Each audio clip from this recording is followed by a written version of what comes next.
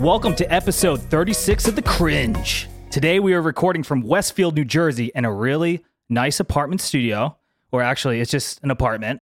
And I'm joined with Josh, aka Mr. Hollywood.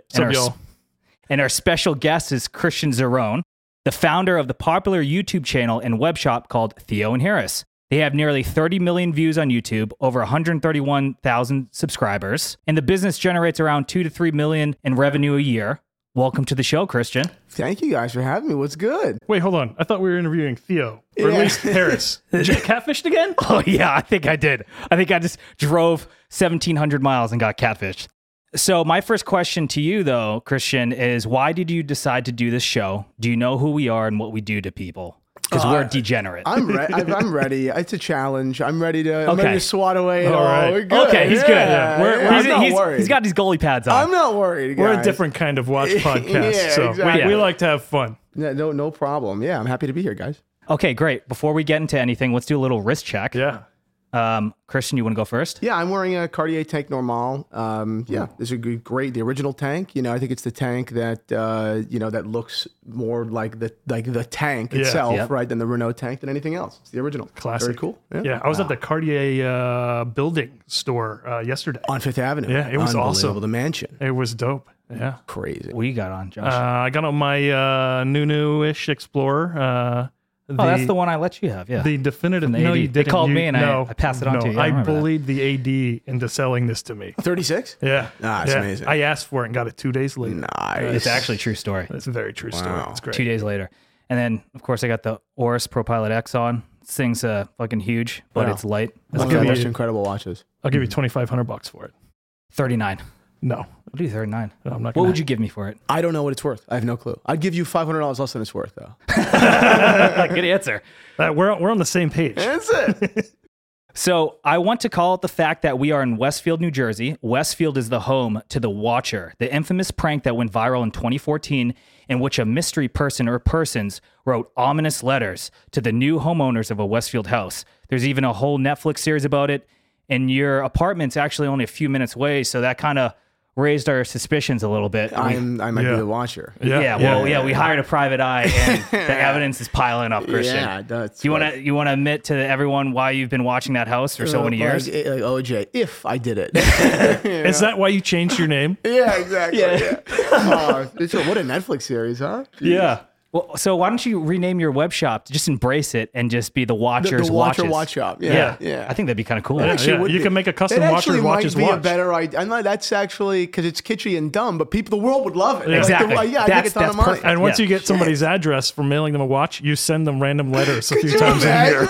Oh, that's brilliant. I like that. So we're going to conduct this interview in 3 parts. Part 1 is where we talk about the man behind the brand. Part 2 is all about Theo and Harris, the business. And finally, part 3 is where we explore big business, expansion, diversification. So part 1, the man. We like to get to know our guests with a few icebreakers. So the first icebreaker is tell us 2 truths and a lie, and we're going to try to guess one of the lies. I'll go first so you can think about what you want to say, unless you want to go first. Wait, we all have to do it? Yeah. I'm totally unprepared. Okay, yeah, Okay. I think I'm good. You good? Yeah. I'll go first. Yeah. Okay. 2 truths and 1 lie. 1, I was born in Malaysia. 2, I lived in New Jersey for a year. And 3, I just got the call from the Royal Oak store. I'm getting allocated. That's a lie. That one's definitely a lie. Okay, that is a lie. 100%. Actually, they're all 3 lies. I fucked that one up. I've never even been to Malaysia. Yeah, none of that shit is true. None of it's true. Yeah. You blew the game. I just fucking, off the cuff. All right, you go, Josh. Okay. Okay, yeah. I'm a leading Hollywood star. That's why they call me Mr. Hollywood. I was in a ska band, and I love 1980s Volvo station wagons. I'm going to let you go because I know the lie. I know him. I know this man. I mean, the station wagon is just too specific to be lie. It has to be true. So you think this man's a leading Hollywood actor? What did you say? Hollywood? Is that what you said? Yeah. I'm a leading man in Hollywood. Oh, there you go. That's got it right. I mean, that's a lie. Right? I mean, his nickname is unless a I'm just a complete. I'm completely. He ignorant is. here. I think. Yeah, that is the lie, right? That is the lie. That's But you're the an lie. aspiring Hollywood actor Sure. Yeah. in some Yeah. Amazon B. Yeah. side Web films. shorts. Is that true? Web shorts. That's pretty cool. Yeah. I Wow. guess. How about you, Christian? I was pinned down while drunk and given a tattoo by a Navy SEAL. I lost my virginity at 12, and I have a collection of cashmere sweaters. Okay, the cashmere sweater, that's the truth. The other two, that's what it comes down to. I think wait, what were they? Lost his virginity at 12, and he got held down and tattooed by a Navy SEAL while he's drunk. I want that one to be true, but I feel like it's a lie. Oh, it's true. What is it? The 12-year-old virginity is the lie. I was 13. Wait. So what about the tattoo? Yeah, it's a true story. Where is it? What is it? I don't wear underwear, otherwise I'd show it to you, but it's right on my leg, and it's like these hatchets that a lot of SEALs carry around, and it's like a friendship thing that they give to people when they're We drunk. also learned that he doesn't wear underwear. Ooh, that's another truth. Yeah. 3 truths in one lie. I did 3 lies, and you actually, Josh, you did it right, though. I did it right. So I got another one. This is a good one. I learned this one in college. So we're gonna start out. I want you to say we'll do the two of you, and then I guess I'll join in too. But start out with what was your least favorite chore growing up, and why? And the and why is important because we'll come back to it. Oh, geez. So for me, mowing the lawn. Mowing the lawn. Why? Yeah. Well, it was fucking huge, and we illegally dumped all the grass in our swamp. Okay, cool. So I felt like I was committing crimes every time. All right, yeah. Mine was raking leaves and like bagging them up because you get a bunch of like little cuts on your wrist, and it's really uncomfortable. I didn't do chores really growing up, which is bad for character. But when I did do chores, I was at a great uncle's house, and he used to make me mow. The mowing part I didn't mind; it was on a machine, so it was fun. But the infestation of bees in the garage was so incredible, and he would call me horrible words for being afraid of the bees. Okay. So I would leave this experience feeling like just the biggest piece of shit. So he didn't just take care of the bees? No, they didn't bother him. They didn't bother him. Okay, so make sure y'all remember the why, okay? Because now we're all going to go back and we're going to say, I hate sex because, and we're going to give the reason why we hated those chores. What was my why? Because it's too big? Yeah, it was too big, and you used to put all the grass in the swamp. What was yours? I hate sex because I hate getting those little cuts on your wrist, and it's really uncomfortable. I hate having sex because my great uncle is just always ridiculing me. Oh man! Holy shit! So this kind of transitions into our next little bit here. We see you recently, post a story about how you love drinking at your parents' house. And a lot of your old content was done kind of like, it seemed like in your backyard and stuff like that. And so the internet wants to know, do you still live with your parents? I mean, we kind of already know the answer. We already know the answer. I lived with my parents until like a year and a half ago. Oh, okay. So they're not that far off. Really? Yeah. I lived in the attic. It was this awesome, attic. It was super cool. I didn't want to move. I got a girlfriend, and I was like, I should move. So I moved out. Actually, after our first date, I moved out. Ooh. Yeah. Level it's a hell of a drug. Huh? It's a hell of a drug. So now she's never here, so I'm just always alone in this apartment. Now you got the dog with you. I got the dog. You got the dog. There you go. You got a buddy. So Christian, we also do some pre-game research on our subjects. Yes. And I'll admit, we may not be the most accurate or professional researchers. Right. And we want to actually check our facts during the interview. I love It's it. like an efficient thing, right? Yeah. We thought that was the most efficient way to conduct We'll just the figure interview. out what's true or not Let's as do we it. go along. True or false, basically, is the next section. yeah, So, yeah, Josh, what did you find about Christian over here? Okay, yeah. So Theo, it's Christian. Sorry, Christian. Our research indicates that you're very passionate about Breitling. So what is it about modern Breitling that gets you so captivated? To take this question seriously for a second before I go into not serious, I actually do like a couple of their watches. I love the Premier in pistachio, and I love the Split Second in blue. Fantastic watches. The brand is devoid of any identity. The brand is making a ton of money. God bless them, and they will inevitably be dumped for a huge, capital profit pretty soon. And I couldn't care less about the brand. It kind of like reminds me, like when we were in New York a few months ago, we were at the big Breitling boutique, and they had this like amazing display and it had like all of like the All the wonderful, vintage stuff. perfect, wonderful models of vintage Breitlings. Yes. And then the horrible modern counterparts of them Oh right my next God. to them. Yeah, You're you- like, it's here's like what night you and missed day. out on. You know what Breitling reminds me of? It's almost like the really good-looking guy at the bar that has no game, right? Because their story is awesome, right? Look at IWC. What's the IWC story? Nothing, Nazis, nothing, right? So it's weird, right? It's a tough story to tell. Like a lot of brands, Longa, okay, Resurrection, but again, a lot of Nazis. The stories, their raw material isn't that great. Breitling is about, competition, often against oneself. It's about, digging to the bottom of your stomach and just coming up with the best and becoming the best. Fantastic. Why can't they tell the story? Right? I'm 5'9". I'm not that good looking, but I've got game.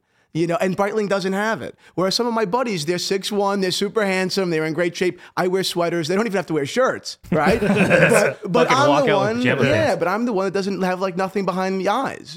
So that's how I look at Breitling. So we'll call that one like half true. Lot of passion there. Love-hate relationship. Yeah, that's a little half true. I love them. They hate me. That's yeah. I like that. All right, we got another fact check. Yep. This one our intern did.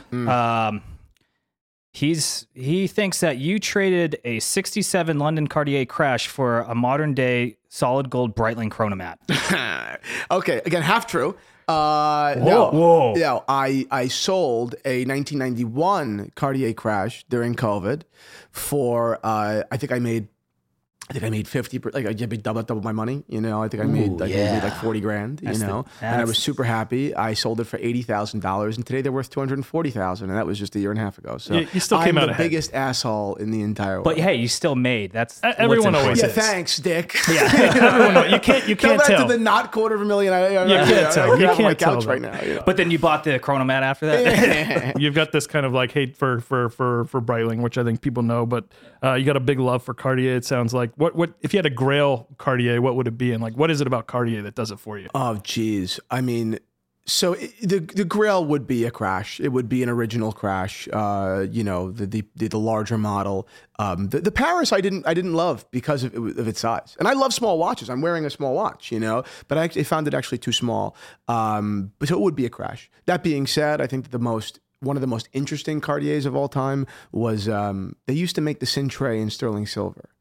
And that is just so, first of all, it's a watch that they rarely made. And then they made it in a metal that they no longer make watches in. How fucking cool is that? Although we did get a sterling silver Tudor. I guess it's not sterling, but it's silver. I love that. I love that watch. That's great. It's a great watch. I wish it had a bracelet. Yeah, that would be cool. What type of watch guy are you? Okay, watch guy am I? I mean, I'm definitely, I'm clearly a vintage. I only have like one modern watch. Is that the Pepsi? The Pepsi I just got. Yep. Love that watch. No, I'm a vintage small, dress watch guy. I mean, the only watches I saw as a kid were those watches. All my uncles, they only wore small gold watches. That was what a gentleman wore, and they just never upped their style. They just stayed in 1965. So when I was a kid, they still wore slacks on a Wednesday, and they still wore dress shoes, and they still wore silk, polos, and they wore vintage Piagets. So that's what I thought cool was. I feel like those watches probably meant something more to them too, right? Like usually you get them as a gift or to commemorate something more than you would today. I think it was maybe. also like a cultural thing. Did you guys watch like Mad Men and everything? Okay, so obviously Don Draper represented that era of gentlemen in America, and then did kind of poorly once the 70s hit. Those guys buckled down in Bensonhurst and Bath Beach and said, "Fuck you hippies and you Wall Street jerk-offs. Go buy whatever fucking garbage you want. We're sticking right over here with our Piagets." And that was a matter of a cultural stand. Then they all moved to the suburbs, but they still dress like that, though. So what would you say your spirit watch is? Like, what if there was a watch that embodied you? What do you think it would be? Oh, geez, a watch that embodied me. I would have loved if I was quicker with a joke there. I was trying to think, I was trying to think of something funny. I don't know. If a watch, I think that I am far more likely to build my personality around a watch than a watch is likely to build its design around me. So it's kind of the opposite. Okay. Right. How about for us? What do you think our spirit watches are? John Mayer G-Shock. Oh, okay. Interesting. That's an interesting one. What a frick. Yeah. No, I don't know. What does Steve Aoki wear? I don't know. Oh, yeah. Long hair Asian dude. What's up? I know how to party though. I know how to party. I don't know. I mean, I could really see you in a yellow gold date. I mean, I really could. Oh yeah, That's probably the most dignified response he's got to that question. 36 millimeter vintage watch. Uncle Buck style. I mean, that's because we've heard before Big Bang. Big Bang. Big No, Bang. come on. Your hair's too conservative. You don't look like a jerk off. Today. Today. Just get him drunk and then we'll see. Okay, so being that this is literally the last day of 2022, I have to ask, what was your most notable watch purchase of this year? And what's going to be your next most notable watch purchase of 2023? Great question. What does notable mean? It's tough. I mean, I really had been looking for a yellow gold Cartier Carré, the Gordon Gekko watch from Wall Street. I love that watch. I've been looking for it for years. They're very hard to find. They're also expensive. So the fact that I was able to get one this year was, it was like a treasure hunt, like victory more than it was a monetary thing. I was really, really happy and proud that I got it. I mean, I bought the GMT. It was more money, and I love it. But that's, and I love that watch for a different reason. But the Cartier was definitely wow, I can't believe I actually found that thing. And it's unpolished. It's fucking perfect. So how about for next year? Next year, I really don't. I'm not looking at any expensive watches. I mean, talking about relatively speaking, for next year. I mean, I'm sure I will end up, because the funny thing about particularly if you're into vintage, you never know what you're going to find. And then when you find it, you have to buy it. But my philosophy is I have to buy it, and then if I want to sell it, I sell it. But I have to buy it because it's here. I'll show you guys some stuff later. But I found this remarkable Patek Tiffany Ellipse with its original Tiffany box. It's fucking this stuff's crazy. How do you not buy it when it comes across the desk? Yeah. If you want to sell it later, sell it later. But just to be able to hold it, examine it, say, wow, I can't believe this is in my hand and its original strap is untouched. What did they do to this watch? No one ever wore it. It's fucking cool, man. We're going to get into that whole sourcing question later. Yeah. Even though I want to jump into that, have some patience with that one, because it's probably can go on for like an hour of what cool stuff he's found. Hopefully. Yeah. In addition to some research, we have a friend that works at Google, and he allowed us to peek at your browser search history. Oh, could you imagine? And I noticed in your search history... For a second, I thought you were serious. Oh, my God. And we noticed in your search history the terms Teddy Baldessar and net worth came up 10 times in the last month. Who is Teddy, and what's your obsession with him? I saw that on some watch page, and I started crying. That's brilliant. That was brilliant. Teddy's a good guy. Are you friends with the teddy bear? No, not at all. But when I see him at an event, we're super nice. I think that we both have an agreement that if we are at the same event, we'll sit next to each other because we have a lot of similarities and things like that. But like I said before, I really don't keep in touch with anyone in the watch industry. Do you have any no watch industry enemies or rivals or anything like that? I have 1,000. Oh yeah. Well, that's the thing. You did mention in a previous interview that, and I think this is something your uncle taught you, is that you like having enemies to rally your business around. Is that still kind of like? Well, it was actually my dad. Oh, your dad. Okay. My dad was. What they hired like corporate sales training people, whatever. And there was this guy, Jim Craig, who was the goalie for the 1980 Miracle on Ice, hockey team. And he did a whole week immersive thing with my dad's company. Not that my dad owned it, my dad was an employee. And he was talking about the importance of an enemy, real or imagined. And I said, okay. So my dad took that and brought it home. My dad was already a pretty angry guy, but I definitely pushed him over the edge, So if you could hang out with one person from horology, history, present, whatever, who would it be, and what do you think you guys would be doing? Good question. Oh, geez. So it comes down to do I want to pick the brain of someone, or do I want to have a lot of fun? Whatever, wherever you want to take it. Yeah, that's a good question. Geez. With the stipulation that they know that that anything they say will remain private. Ooh, with the stipulation that because if someone knows me, they'll trust that it will remain private. But if they don't know me, they're just going to give the same bullshit spiel they always give. It would either be R.L. Box or John Goldberger. Little inside baseball. I think that they would have a lot of very interesting things to say that they would never say to the public. Yeah, we've heard some stories about some of the auction houses, so I think that would be interesting. Because you go to like Antiquorum and everyone knows that they're scumbags, so it's not even that interesting. Whereas with RO Box, this is a leader of the industry, a titan who's done a million great things, but I'm more than sure he's aware of some very, sketchy, very dark secrets. Whether he was a conspirator in them or not is different, you know. But he could probably tell me some juicy stories. Yeah, that's a good one. And also corroborates some things that we've heard. Oh yeah, it does. We've heard some firsthand accounts of one of those auction houses. Yeah. We don't want the auction house mob to break anyone's knees. Yeah, we don't want to get served papers either. So, jeez, what a mess. So, who's the most popular person in your phone, and can you call them right now to ask if they want to be on our show? Because we're looking for our next guest after this. In the watch industry? Sure, anyone. Yeah. No, anyone. That's a good question. I promise I'll give you guys your next Or are you the most popular person? No. People are weird, though. People are weird. You know, like just the same way, you know, you said you never want to get papers. People are weird. People are odd, you know? Okay. We are. We're fucking weird as shit. I've met some absolutely bizarre fucking uber famous, uber rich people that I'm like, wow, you are deeply, deeply troubled. You have serious issues. Oh my God. Okay, let's jump to your formative years. Yes. In college, you did Christian studies. Yep. Catholic studies. Sorry. Is that because you want to become God one day? Well, if you're going to model yourself after somebody, you know. That's a good person. That was an old Woody Allen joke. No. I studied religion because I wanted to be a lawyer, and that scored very well on the LSAT, that major. And so why start a successful watch dealing business that brings in millions a year? Why not attend law school to become a public defender and be like $200K in debt? I actually dated a lot of girls in that same exact situation. Yeah, oh man, yeah, it's bad. So then when they come home for the holidays, you know, it's always like, tell me about your life. I'm like, it's great. Are you kidding me? So in all seriousness, we did do some deep research to provide color for this interview. And we actually spoke with Professor Inez. Sorry, I'm uncultured. I'm an idiot. And she had some remarkable things to say about you. And I quote, "Yes, Christian Zeron, 2016, is one of my best students, incredibly innovative, curious, and with multi-layered interest for business and the Western intellectual tradition and thought. Christian won the first place of the Stillman School of Business Pirates Pitch 2016 for his startup company, Theo and Harris, and was named the audience choice for the most popular finalist business idea. Pirates Pitch is the Stillman School's version of Shark Tank, and he was the first humanities student to win.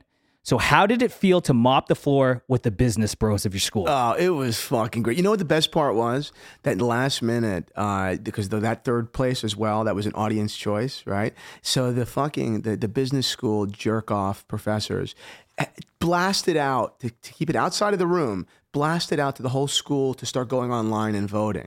And I said, you fucking scumbag, crony capitalist motherfuckers. Man. So I texted all my frat friends, and they blasted it out, and all Alpha Chi Rho delivered it to me, baby. Nice. So first place was on merit, third place they started to steal, so I stole it. Yeah, fuck them. Yeah. So how'd you celebrate the big victory, and were the business bros invited? Yeah, fuck yeah. It was a Henny on me, you know. All right, the basketball team was there too. Yeah. Nice. So this is a great transition to start talking about Theo and Harris, the business. But before we do, I want to say a few words from our sponsor. Today, we thank Brick Watch Company for sponsoring today's episode. Brick has introduced record-breaking value proposition watches with breathtaking design and signature taste. The Cringe loves Brick Watch Co., and so should you. Get your brick on at your local TJ Maxx. Oh, did you see the Christmas video he just released? No. It was so pathetic. So it was like 2 days, like December 23rd or something. He posted a video on Instagram saying, I'm literally going to write a fucking poem to whoever orders one of these fucking watches, and you're going to get the watch with a poem handwritten from me. Before Christmas. It was so pathetic. Was that the one where he's at the skate shop and he's trying to mail them out? I think we saw he was trying to mail them out. Yeah, at a skate shop. Yeah, I didn't see the poem thing. He posted some other video someone sent us, and it was like, he's like, I'm at a fucking skate shop, and I'm waiting for the FedEx guy. I got a million fucking packages. They got to call a new truck, and I wrote, my hand is fucking sore from writing all these fucking poems. Yeah. That's just not true. And he's like, we're going to build this brick by brick. Brick by brick, baby. Oh my God, how sad. I mean, I don't feel bad for him, obviously. Oh, he's going to make a shitload of money. He already has made a shitload of money. So. Oh, yeah. I mean, the dude has killed it with what's it called? But he'll take a bath on these, right? I mean, he has to. I mean, come on. You sell one watch that pays for like the whole lot of them. All right. So part 2, let's talk Theo and Harris, the meat and potatoes of the episode.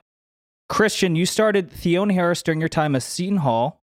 You were 19 years old, and your mom started pushing you to get a job. And what transpired was the creation of a business plan that won you that Pirates Pitch Award. What started off as a school project took off astronomically. How gratifying was it to see a project you dreamt up in college actually take off? It's incredible. I mean, and I'll to be totally honest, I can count on one hand how many times over the last 7 years it's really felt incredible. You know what I mean? Maybe one time before Christmas, 4 years ago, having a drink with my dad, just finish up the P&L for the month. And I was like, wow, this is amazing, But that's one time. It's really it's not, it should be a great story. It's a great story. But even it's just, it doesn't, maybe you guys can relate. I mean, what really tastes that as good as it sounds it might taste? You know what I mean? Who has that wisdom to always understand how incredible what's going on? That's, you know what I mean? That's the deep answer, but it's true. I'm very happy. I'm a happy guy. It's a great business. I'm very lucky. But I don't know. It doesn't register always. It's not that cool in my mind. Do you know what I mean? Yeah. I could have way more money if I doing less if I just invested in crypto and then pulled out. Well, at the right time. You don't know. You could have way less if you invested in crypto, depending. But you know what I mean? It's wow, what a bizarre age, what a bizarre, not age to be at, meaning era of time, all these other guys plugged in and made tens of millions and I've been busting my ass for 7 years. You know what I mean? I do very well, but it's not even close. It's wild. I mean, it's a pretty incredible story. I think getting ready for the interview and looking into you guys and what you did, it is pretty impressive. I mean, a lot of folks tend to have the idea of he his parents helped him buy into this company or something like that. They wish. My parents are incredible, but no, they didn't give me $1 for the company. They didn't. Yeah. Did you get anything from the Pirates pitch or? I won $6,500. Oh, nice. So I started the business with $9,300, which was money I'd saved from birthdays and then some babysitting, and then I won the $6,500, and that's it. It's really all mine. Which is crazy. It's very cool. So let's talk basic stats of the business too. So you mentioned I mentioned 2 to 3 million of revenue, and I got that from previous interviews. So I don't know how accurate that is, but is that purely watch sales or is that also advertisement from your YouTube? That was purely watch sales at the time. And the reason why that number varied so much was because if I went partners on a, Nautilus at the time, for 80,000, that, so then it sounds like you made another $100,000, but I really only made 5. So it was very misleading, but no, the bulk of our business, the reliable $2 million, as opposed to the next million, which was kind of a little bit of fluff, a lot of flipping, super high end watches that you don't really make a lot of money on. The net profit. Exactly. The real money was made in that first 1.5 to 2 million. That's where the business is built. So how many watches do you sell a year? I mean, it depends. This year, I couldn't even make up a number. I have no idea. It wasn't as many. I started an ad agency this year, and that agency did incredibly well. But I pulled away from generating the content that was responsible for selling the most watches. This year, now we hired more people, and now we'll be doing that content again. And it's great. I can't wait to sell more watches. It's fantastic. Do you see a slowdown coming at all? I know you said you sold a few, but it sounds like you did something else. No, I really, I don't. Maybe that's optimistic bias, but I've handled my business that way forever. Now, okay, would I be investing a fortune into inventory right now? No, but I have so much inventory that I could outlast the winter for 2 years. It wouldn't matter. You're like a watch squirrel, just squirreling away those. But that's honestly how, that was the reason why we ended up making really good money in those first 5 years, because I literally just kept buying, because I was afraid of the day that, it sounds funny, but I was afraid of the day that the watches would be dry. Mm-hmm. And so I would buy everything. I never really had more than, let's say $50,000 or $60,000 in the bank account, the business account, but I would have multiples and multiples and multiples of that in inventory at numbers that I thought were safe. And that was true. So you just stash them around Westfield, kind of dig a little hole. There are watches in safety deposit boxes that have haven't been opened in 4 years. Oh, man. Little sidebar. I am fucking lit right now. Did you put like GHB in this fucking drink? I am feeling super drunk. He gave us like 6. He was like, you guys want a drink? We're like, yeah, sure, why not? Let's get a Negroni. We started off with water, I think, was the choice. And then we're like, maybe coffee. Oh, okay, yeah, let's get Negronis. Well, he said, well, I'm going to have a drink. So, when in Rome. Yeah, exactly. He poured us like 16-ounce Negronis. Well, Jesus Christ. That's lunch at the Zerons. They're delicious, though, by the way. Master mixologist. Yeah, actually, that's pretty fun. Thank you very much. Lengthy list of accolades. There's got to be a lot that goes into kind of like filling your store with watches. It sounds like you've, like you said, you've got a huge inventory. You've been all over the place trying to pick things up. Seeing as how we are watch cringe, we are a little bit more interested in the cringy side of things. So what is the most cringy watch you've come across in your dumpster diving for vintage watches? I mean, that's a good question. Again, looking at what direction do I want to take with cringe? There have been some terrible, like, I don't want to be cliche and say Frank Mueller, but those can be kind of cringy. But I guess like some of the redials that I've seen are just super cringy. Like they didn't even try. It's just Omega spelled with crayon on a dial. and someone's like, look, it's my grandfather's watch. And I'm like, your grandfather's an idiot. Why is it always an Omega that has the worst redial? Did your grandfather lose his eyesight in Vietnam? That's horrible. That's horrible watch. And I'm like, that's incredible. And they said, can you find me a new dial? And I'm like, do you know how much time that would take? Do you know how much money you would need to pay me? The dial's only worth $400. Just we got a guy who has a stash of vintage Omega dials. So if you ever need one, we can hook you up. There you go. Does he sell them? Yeah. I could use a couple. When I say a couple, I think like 3. So you got 3 heartbreaks. I mean, because these kids, they're coming to you with, my grandpa's thing, and then you got to break their heart. Like, dude, this is not like you can just go get a replaced part. Like, horrible. You got to source so it. sad. Right? Yeah. Do they cry? I had a guy. It's a true story. I had a guy come in, meet, and we had a great time, great lunch. He was totally fanboying, which was funny because at the time we didn't have any subscribers, so he was just like he was probably fanboying over the fact that like he found someone else that loved watches. You know what I mean? Like that like first time you meet someone else that has a common interest, whatever. And he told me about how meaningful this Omega was to him. True story. And I said, that's an incredible watch, black, gilt dial, fantastic Omega, Seamaster, phenomenal watch. 2 weeks later, he's like, hey, can we meet up again? I was like, I'm a little bit busy. Like, you want to meet up in like maybe another month? I can't. I don't have time to meet up every 3 weeks, And he's like, well, it's kind of important. I was like, all right. He's like, I need to sell this watch. I'm like, but it's your grandfather's. You cried about it last time we met. And he's like, no, I got to get rid of it. And I was like, well, do you need money? Like, do you need because it's only worth, let's say $600 at the time. I said, I'll give you the $600. Like on a loan. Like, I don't want to take your grandfather's watch. I feel bad, And he was like, yeah, honestly, I don't think it really meant that much to him anyway.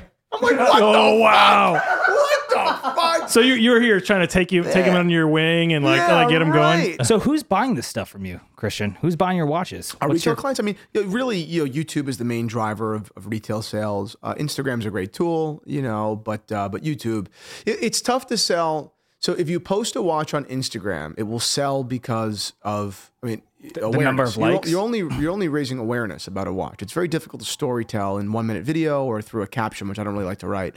So YouTube, you've got a captive audience, people that are ready to sit down, pour a drink at the end of a Friday, and listen to you talk for an hour.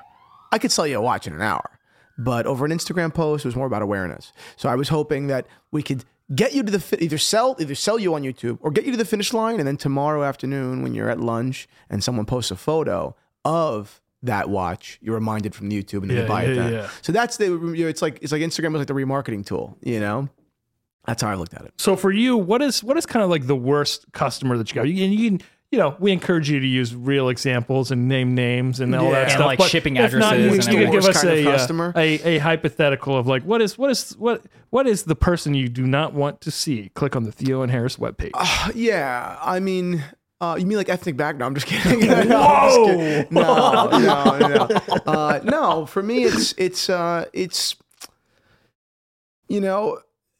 the sort of guy that I might want to sit down and talk about watches with for an hour can often be a terrible client because he wants to ask a million questions. And I kind of tell people sometimes, it's like, we're a great retail store. It's a your money's always safe. Like if you have a problem with the watch, we'll just give you your money back. I don't care. Right. Like a lot of, and that's not a compliment to me. That's really more of a dig at other retailers that are holding on to your money for dear life. Yeah. Keep in mind, our inventory is also on the small side, 15,000 and below, generally speaking. The other guys, when you wire someone $50K, you better fucking hope that their character is good, because if a problem comes up, they may not have that $50K to refund you in a month or so. You know what I mean? So for us, I'm looking for, ideal client, very cool, casual dude that likes a date just or loves a jumbo tutor or wants a good sub and is not looking for a birth year, isn't looking for a particular shade of tritium. It's like, dude, this is what we got. This is what we got. We're not Costco. This is a much different sort of business. I love you. I'd love to have a drink with you, but I cannot spend, 30 minutes a day for 6 days in a row talking to you about a watch. So if you get like some nerd like sends you like, hey, can you throw this on a wishy machine and tell me where it's adjusted? Yeah, and then the other thing is even like the fucking photos. Can you send me photos in different lighting? I'm like, well, the watch is at the bank. So now I need to go to the bank. And meanwhile, our photography doesn't the website have totally like professional? It's professional, like and everything. Always a natural lighting photo as well. Is it kind of like a security thing? Like, oh, let me make sure you have it or something. Like, maybe what the fuck? I'm like, dude, the watch is at the bank. Okay, it's not like fine. It's Facebook. I'm not going. But the today. bank is below you. Yeah, but it's not just this one. Like, they're it's all. I'm like, I gotta go fucking get this thing. So they're like, get it. I want you to go like write your name on a piece of paper with the date, and then you send it to them, and they're like, who the fuck is Christian? Yeah. Did you ever post on Watch Exchange on Reddit? No. We're a retail. Because you started before that, retail. though. You started before the whole Watch Exchange anyways. Yeah, I've never been a Reddit guy. I mean, the only time I've ever gone into Reddit is like if someone's got a thread that's making fun of me, I'll chime in and make fun of me with them. You know what I mean? Like that's it. So what's the best customer then? I think we probably kind of know, right? The best customer is is a hobbyist that is fairly easily parted with their money, like I am. Like that's how I am. When I walk into a store, I don't ask a million questions. I'm like, oh, this is a cool product. Like it's all kosher. They're like, yeah. And that's not to say that, okay, I'll go into Barney's for argument's sake. Barney's is closed, I think, in the city. But if you go into Barney's, I will buy a pair of shoes without asking a million questions. Would I buy a watch there? No, right? But I know that this is the product that they are selling that I trust. Same thing. You come to this site, you're going to buy a Rolex Explorer. You don't need to ask me a million questions about it. It's what we sell. You see my point? So when I'm buying luxury items, I'm a very easygoing buyer. And I generally like to find those guys as well, generally speaking. So with the volume of watches that you have, it's incredible that you're doing this with a small team. I think your team's like 5 people. Yeah. And your employees seem happy, but I'm curious what your employees actually think of you. Have you ever thought about going on Undercover Boss to get the truth? Put a mustache on, but you're going to hire me as an intern, and I'll get the facts for you. Yeah, exactly. Exactly. That would be funny. I pretty much know what everyone would say. Good and bad. So your mom works for the store as well? My mom runs the office, so runs all the money of it, runs the shipping, runs everything. Is that ever like a weird dynamic? Like you flip the script and you're like, I'm the boss now. Rarely, but sometimes. Like rarely, I'm like, okay, stop with your nonsense. I love you. But okay, sometimes like she'll ask me, or she'll want to vent to me like mother to son, not like employee to employer about a client. And I'm like, hey, I love you so much. I literally pay you, so I never need to know about this. I don't want to know. You guys air it out over the Thanksgiving table at all or anything like that? No. Yeah, my mom knows that she's good boundaries. Your dad gets involved in the business with the YouTube, but not. Yeah, but that's just purely entertainment. My dad does not get involved in the business operations of the business. No. Okay. So he's talent. My dad's talent. All right. Yeah, exactly. So we wanted to know about the the corporate policies of your business, and what's the work from home policy? What's the benefits like? The 401k, the healthcare. What are your thoughts on employees unionizing? Yeah, do you give people snacks? Yeah, listen, we're a Brooklyn-based family in the union. You're going to be met with maybe not a gentle hand, if they start to unionize. Let's just, you ever hear Jimmy Hoffa? No, I mean, they're all happy. I really like to. I really take a lot of pride in the fact that yes, when the work is really hard, I know it's very hard, and it is what it is. Yeah. But generally speaking, when it's not an extreme circumstance, I want you to just have the most awesome life. Michael, I coordinate with his girlfriend lives in Denmark, and I coordinate with her when she's going to visit to surprise him. If he can take off on a Friday, that's fantastic. I hope he does. It's same thing for everybody. I want to be the easiest guy to work with. I would be very concerned if my boss was corresponding with my girlfriend. Yeah, that's funny. True. So being a boss probably has its perks, right? You can set your own schedule, expense whatever you want. You can get the intern to get you coffee. And most, above anything else, you have a good answer to the question of what do you do for work? Because you can say that you're a CEO of a $2 to $3 million business, and that you have the power to withhold healthcare from any employees that want to unionize. That's God. Yeah. I mean, it's funny when the company was still really small, and girls would ask, "So what do you do?" I was always embarrassed to say I have a watch shop. Yeah. Honestly, obviously we diversified into ads. And a lot of the reason was for money, for sure, and it does very well. But the larger reason was really so I could stop saying I sell watches. Do you refer to yourself as CEO? No. I say partner a lot. I have an ad firm, and I'm a partner in an ad firm, and it seems a lot larger. Even my business cards, it says partner. Partner. So I heard. I heard you once mention business cards as being trashy. You have business cards. Yeah, I have business cards now. Yeah. I do. So you mentioned in a previous interview that you were fired from 2 retail stores right before launching the Theo and Harris journey. Both are right here. Is that why you lived with your parents for so long? Yeah. No, I lived with my parents for so long because I have an unhealthy dependency on my parents. But no, you know what's funny? Between Christmas and New Year's, I've slept at my parents' house 4 or 5 times. Oh man, you guys must have been getting wasted. Yeah, well, that's what happens. White girl wasted. Hang out. Yeah. My dad and I open up great wine. We drink. We watch a movie. We bullshit. And then I'm like, I can't go home. And he's like, go crash in the bedroom. It's my childhood bedroom is the guest room. Still there. It's nice that he hasn't turned it into a model train yard or something. Yeah, exactly. So being fired was the catalyst, though, to start your own business. And I'm impressed that you've led this team from its inception without a partner. However, in an earlier interview, you alluded to how you originally sought out a partner, but that idea ended with a quote-unquote argument, presumably with a potential partner. Can you give us the dirty details of that falling out? Yeah, you don't have to name names, but we strongly encourage it. Yeah, that's fine. Yeah. Long story short, anyone who has been in business for themselves knows that it's a very lonely experience. It's very lonely, and you would love to have someone to do it with. But unless 1 + 1 = 3, you can't. All right, period, end. Being lonely is not a good enough reason to have a partner. Okay, so I was speaking to someone that I wanted to start the company with, and the terms were basically, I'll put up all the money. I put up my birthday money. The person was actually significantly older than I was too. I'm sure he had more money than I did.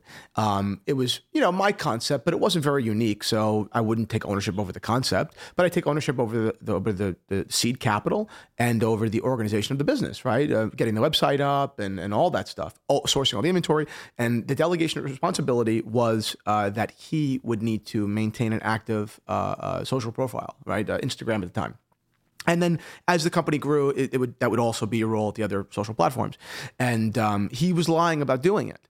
And I said, this was 3 weeks into this exploratory, exploratory relationship that would at some point equal partnership investing.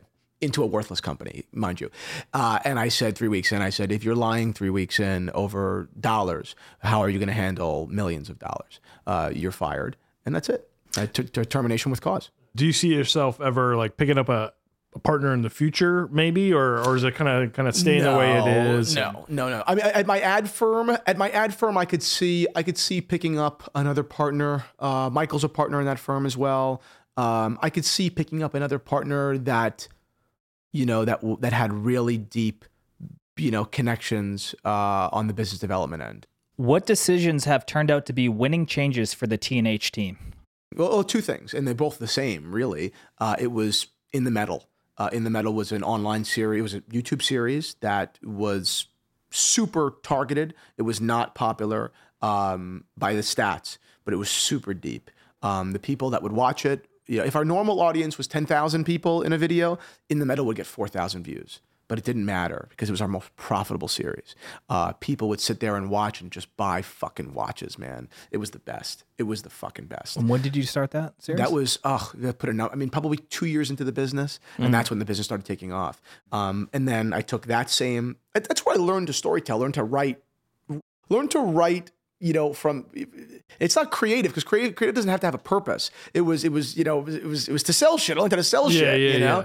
And then I took that skill and then started making commercials for the big brands like Omega. And that was our first one. And This business is not just a shop though. It's a content generating powerhouse. You have nearly 30 million views on YouTube and put out several videos a week. Do you have any groupies? Yeah. Oh yeah, we have groupies. What's your best fan experience? Oh my God.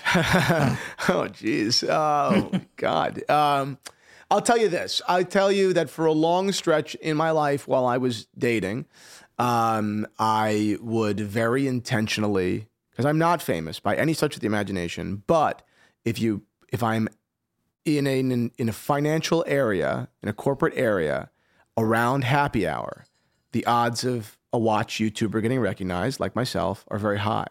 So I would tell girls to meet me downtown, like in the financial district, around 5 o'clock, and I was a fucking celebrity.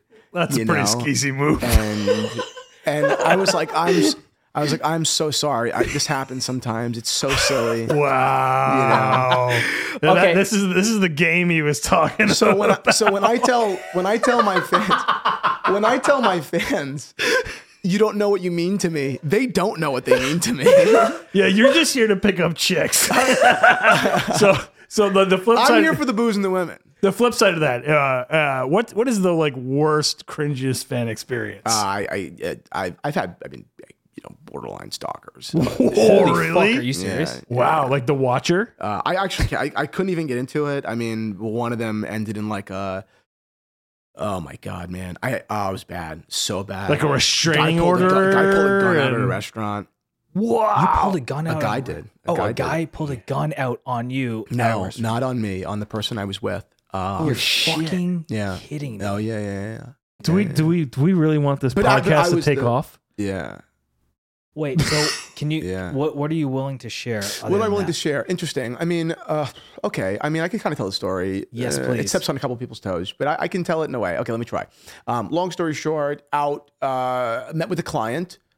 Was fun. My dad has a remarkable sense for people. It's bizarre. And I have a good sense for people. My dad has, it's sixth sense. He's in sales though, right? My dad, super indirectly, but yes. I mean, technically speaking, he's in sales. Yeah. You know why? It's because my dad grew up in East New York. So my dad walks into every social situation like you're a scumbag that wants to steal from him. Oh, okay. So he always assumes the worst. That's healthy. You know what I mean? Yeah. Except he never gets hurt. That's true. Kids from the suburbs do. That's true. You have high hopes and low expectations. That's how I get through life.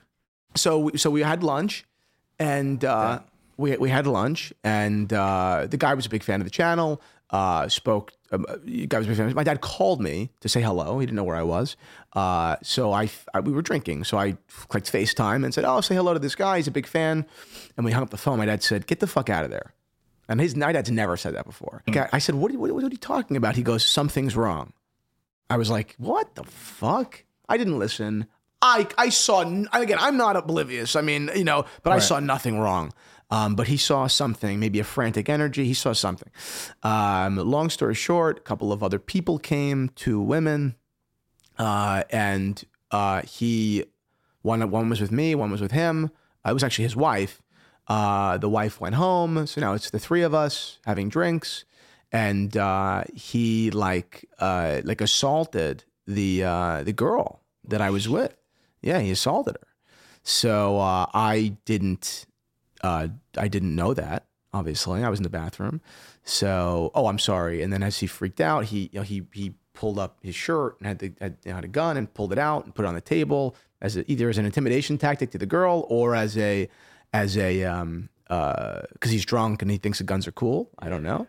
I was always taught that if you show somebody a gun, you better be shooting them. Yeah. The guns aren't a fun thing to just show around, right? Unless it's hobbyists, Anyway, I came back to the table. The girl was, like, let's get the fuck out of here. And I was like, all right. It was super weird.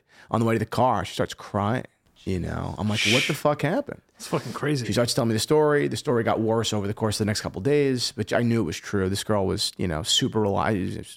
And I knew it was true for sure because only 10 minutes after leaving, he called me and it was a check. He was checking in to see if I heard anything. Yeah. And what'd she say? What'd she say to you? Oh, she got a little weird, right? She got a little bit weird. She seemed emotional. I don't think she's good for you. She was getting buggy. I'm like, get the fuck out of here. Yeah. And if it was the restaurant was a family restaurant of his. So otherwise, I would have wanted to see the tape, but I knew they deleted it already. Yeah. They were even if they didn't, they're not going to show it. She wasn't lying. Fucking weird. Fucking crazy. So that's was that in West? And that's why I don't meet with the fact that you guys are in my apartment. You seem nice on Instagram, and I listen to you guys. I vetted you to the degree that I thought you guys were cool. But we got a SWAT team ready to rob you right now. Wait. He thought we're cool. Yeah. Hell yeah, dude. But I do not meet with people ever. So was that in like fucking Westfield here, or was that it was in New Jersey. New Jersey, okay. It was in New Jersey. Sheesh. Yeah, Jesus Jersey's Christ. a weird fucking place, man. Yeah. What was that stink that I smelled on the way in? It was New Jersey. It smelled like a paper mill or something. You said. I don't know. It's a weird combination of shit. Okay. So blah blah blah blah blah. Where are we at? Okay. Fan question. Oh, this is a good one for you, buddy. Let's do it. Yeah. So. I hope you're ready. There is a super fan of yours in Austin that couldn't be here, but we recorded. This is a video of the guy who molested the girl saying hello. Like, oh my god! Yeah, we did deep clique. research. So this is a super fan of yours in Austin that couldn't be here, so we recorded a question he had for you. It's terrific. So let's Very interesting. get that going because this is almost deleted it. Jesus, bro, you almost blew it. Hello, Christian. I am here today because I am an absolute tremendous fan. Could not be there in person, but I am there in spirit.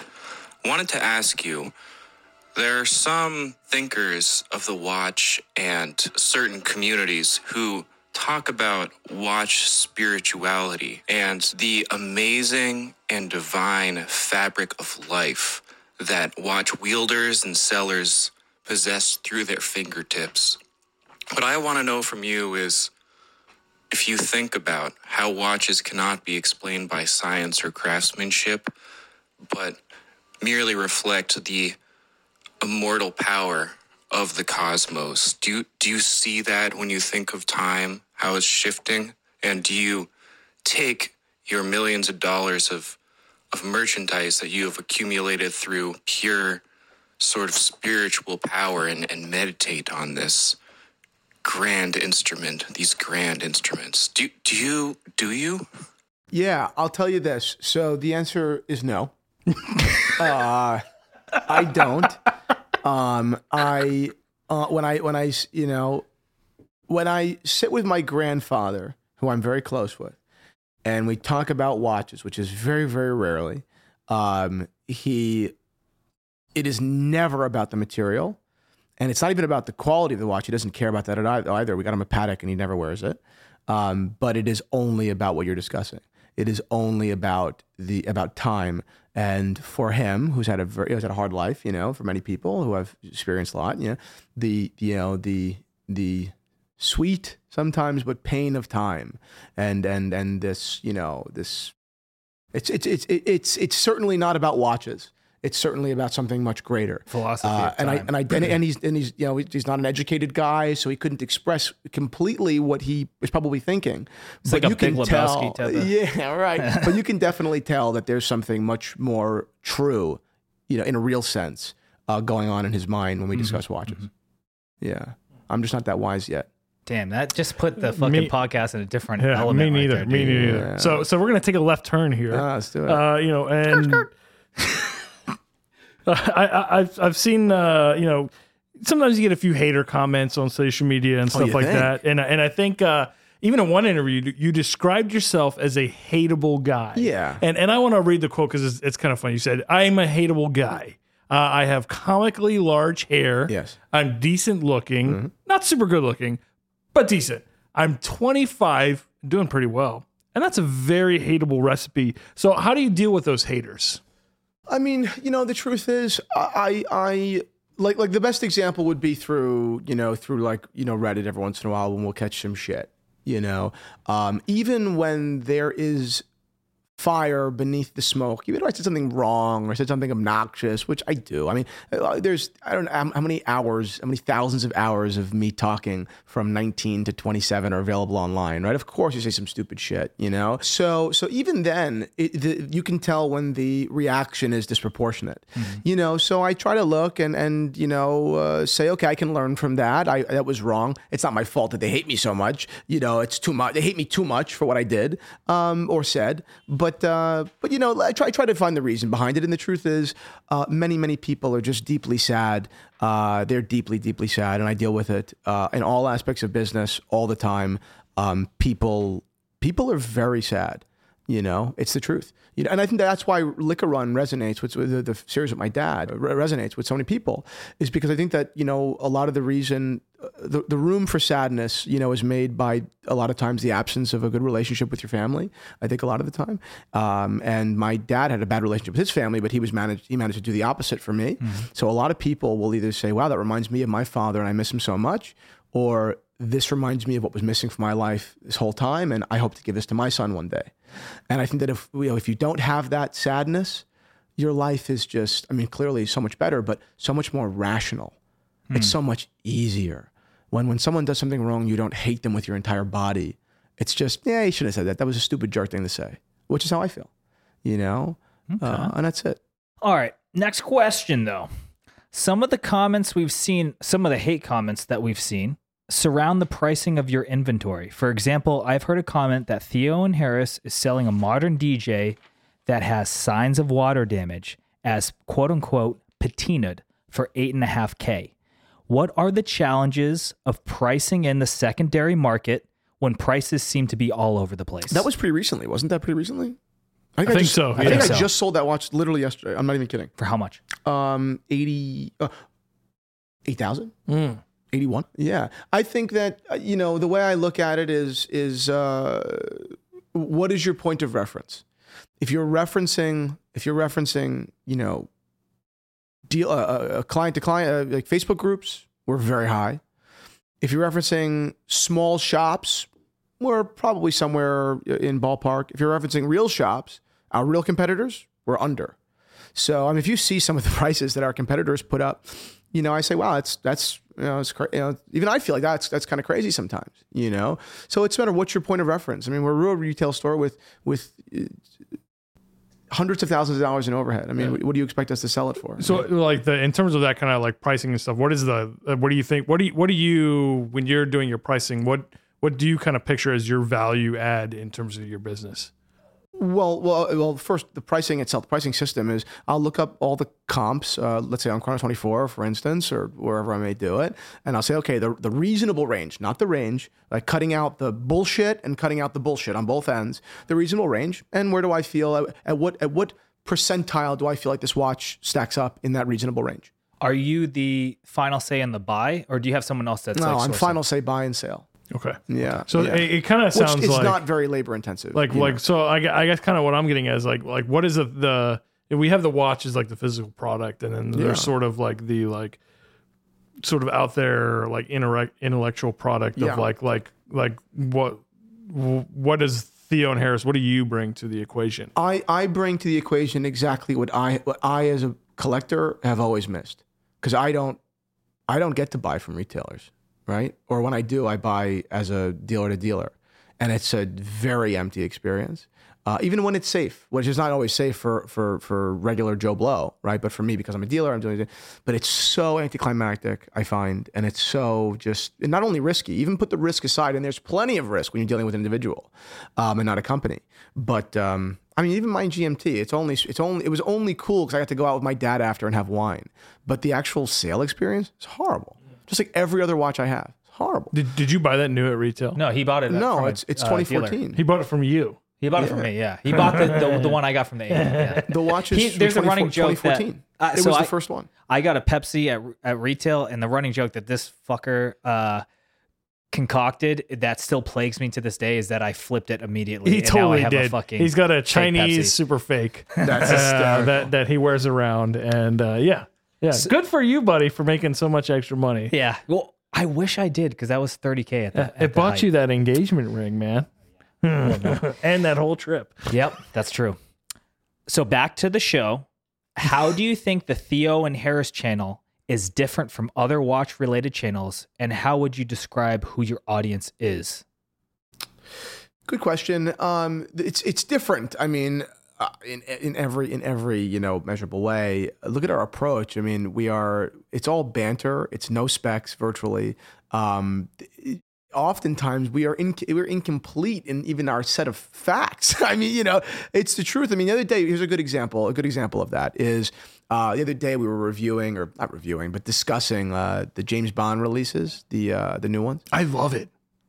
I love He's the an one. Omega fanboy. I loved it. Yeah. I thought my biggest criticism for me is that they didn't like the case back could have been like at an angle where you only see it at an angle like Grand Seiko's now with the lion. I think it's don't love the perfect. James Bond branding. I like the No Time to Die, which had 007 almost as if it was an issue number. I like that. I don't like the James Bond logo. I just don't. But they don't have it on the front. It's all on the back. Yes, I agree with that. So it's like you only experience it on your own terms, and it's perfect. Yeah, I think again, but it's like difference in opinion. But I didn't even know that was on the expensive one, on the $230,000 one. I didn't even know it was there, right? Because in the photo I saw, it wasn't there. So I didn't even know.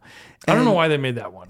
Well, I like it. I think it's The cool. $230,000 with the diamonds I think and shit? It's cool, yeah. Oh my God. But that happens sometimes, I just didn't even know. And people are like, "Wow, do your research." I'm like, "Yeah, I mean, I guess you're right. You're right. I should have known that." But on the flip side, everyone here knows that they're not coming to us for a complete set of specs. They're coming for my and Michael's more, critical, kind of just reaction to what's going on. Do you know what I mean? Yeah. Whereas other guys, I don't find them all that intelligent a lot of the time. I don't. Or if they are, I don't think that's their value add, so that they don't really share it. Certainly not ours. Yeah. How has the Theo and Harris YouTube content evolved over the years? Obviously, we introduced these brand partnerships with Omega, with Nomos, with Grand Seiko, with all these brands that we're very proud of, and we can only do that not because of our size. Our size isn't our big value add. We only have 131,000 subs compared to our competitors who have hundreds of thousands, some of them even millions, right? That's not our value add. Our value add is that people buy watches for a couple of different reasons. One of them is the specs. That is true. Like the Jack Forrester sort of person. The person that buys a watch from Jack Forrester often did it because they are a very critical, analytical sort of person, right? And that's great. But I think that far more people do it because of a level of just, it's branding, it's emotional connection. And there are different sorts of emotional connection. There's nostalgia, there's aspiration, there's a million different, elixirs to tap into. Brands work with us because we know which elixir to use on their particular campaign. And our competitors don't. That's it. That's totally how I got into watches, like the stories, the Moon Watch and everything. Yeah. That's what put me over the edge, I think. So like, have you done any collabs with any other watch channels at all? No, I was asked this question just a couple weeks ago next to Teddy on a panel we did for Grand Seiko. They asked, why aren't I interested in more collabs? And the truth is, I'm just too lazy. I really mean it. Teddy is out there doing it with producer Michael and with Kevin O'Leary, Mr. Wonderful. God bless him. Mr. FTX. Yeah, Wonderful. God bless them all. God bless him. And clearly it's worked. He's got 10 times the subs that we do. God bless him. But me, I don't know. I've taken the same approach to collabs as I always have with women. Really, I'm not even a joke. Like, I just do not chase anyone. I don't wait on lines. I don't chase. I would rather do without it. I would rather. That's why I don't have a new Rolex. That's why if I want coffee and I go to the store and I see there's a line, I'm just like, okay, I'll get coffee. It's fine. I don't care. I don't want to feel unwanted.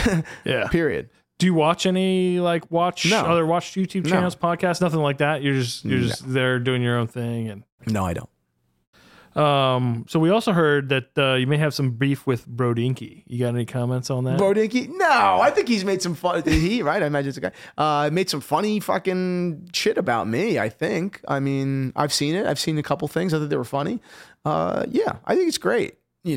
I think that's fine. It's fucking great. Yeah, you're here after all with us. Yeah, exactly. And you've gotten through an hour of our nonsense. I'm not made fun of at all. We're the fucking bottom of the barrel. Yeah, we really, really are. What was that? We're the bitter pill you have to swallow if you're getting into watches.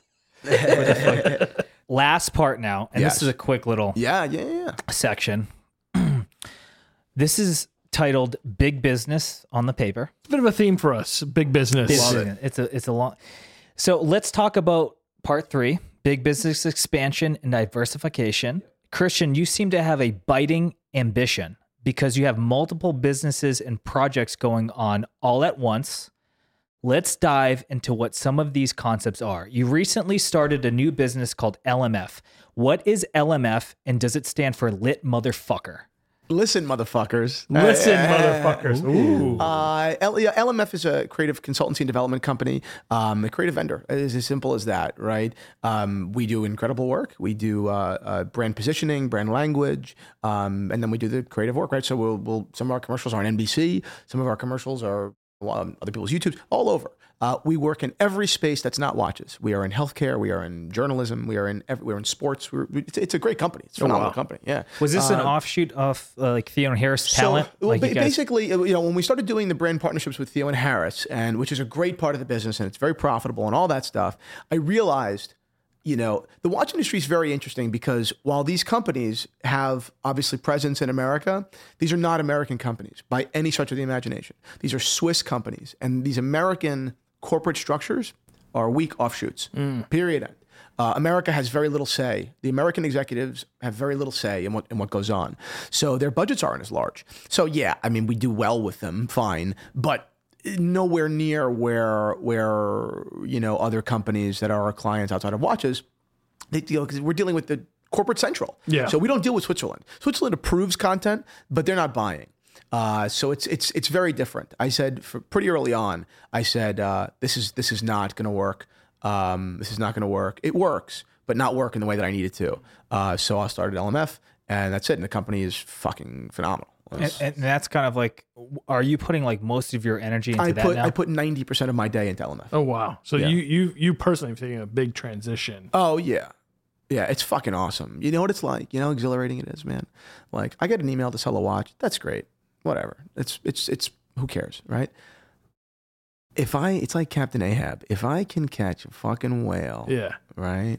I see that email come up, and they're from the Hearst Corporation, or they're from whoever the fuck, So Theo and Harris is kind of like running itself now, and you're kind of going after the next big catch. Man, hence the name partner. It's fucking great. So you've also diversified into film production, and you've partnered up again with Michael Christie, a familiar face on the TNH show. And y'all released a few shorts like Two's a Company, Three's a Crowd, and Love Magnets. I would assume that these films are in the public access erotica genre. How did you find yourself in that niche? If Michael and I were gay, our lives would be a hell of a lot easier. All right.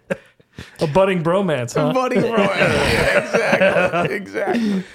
So how is that, like, is that more of a creative outlet for y'all? What's that? Just like shorts? The shorts. I mean, it was, we produced more shorts were a way for us to really explore and differentiate in watches and get our name out there. Our clients at LMF, Michael's a partner at LMF, our clients at LMF, they don't need shorts so much as they need, to storytell in 30 seconds for TV, or they need an internal piece that they know retention will only be 3 minutes.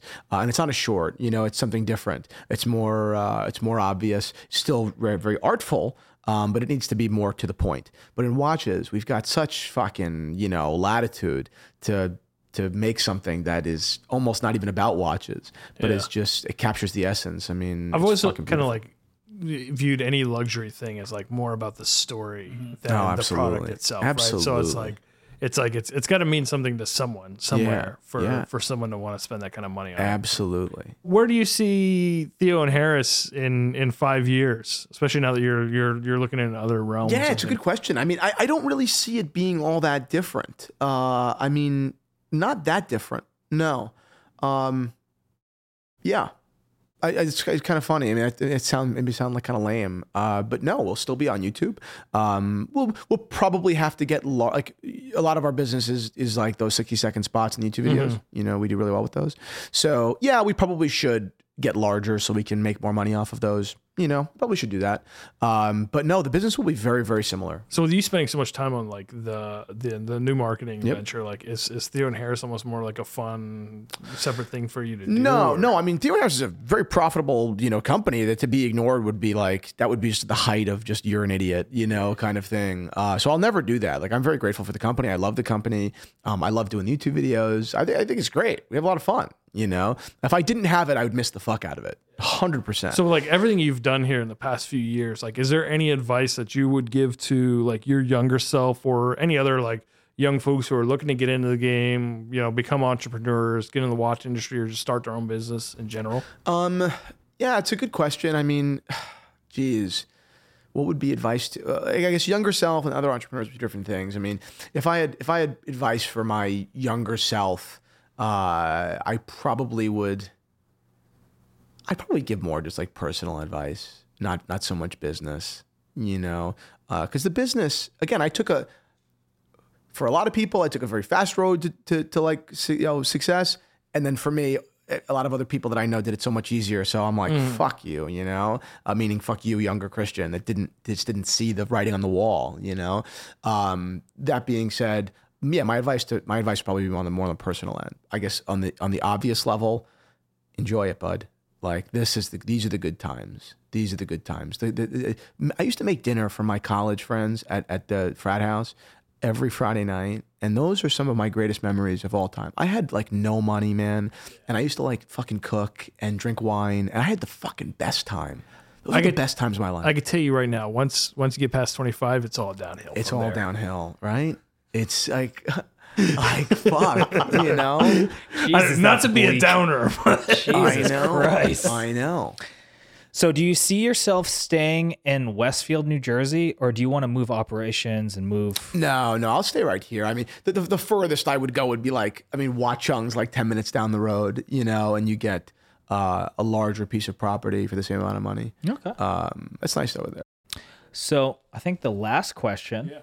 So finally, seeing how it's New Year's Eve, can you invite me and Josh to any cool rich kid parties that you have lined up, dude? We've got like 45 people coming to my parents' house tonight. Hey. Can we come? There you go. You guys head on over. Yeah. All right. All right. Hey, thank you so much again for shooting the shit and inviting us to your abode. Yeah, and Josh, your parents' New Year's party. Yeah, and your parents' New Year's party. We'll be there. Yeah. And thank you for the Negroni. I am fucking lit. Yeah. It was great. Yeah, it was great. I am LMF. I'm lit motherfucker. Lit motherfuckers. I'm glad I didn't put the scotch on the table because I probably would have had 2 more drinks. That was good. Being outside of an arm's reach was probably a good decision for my day to day. All right. Thank you so much. Yeah, thanks, guys.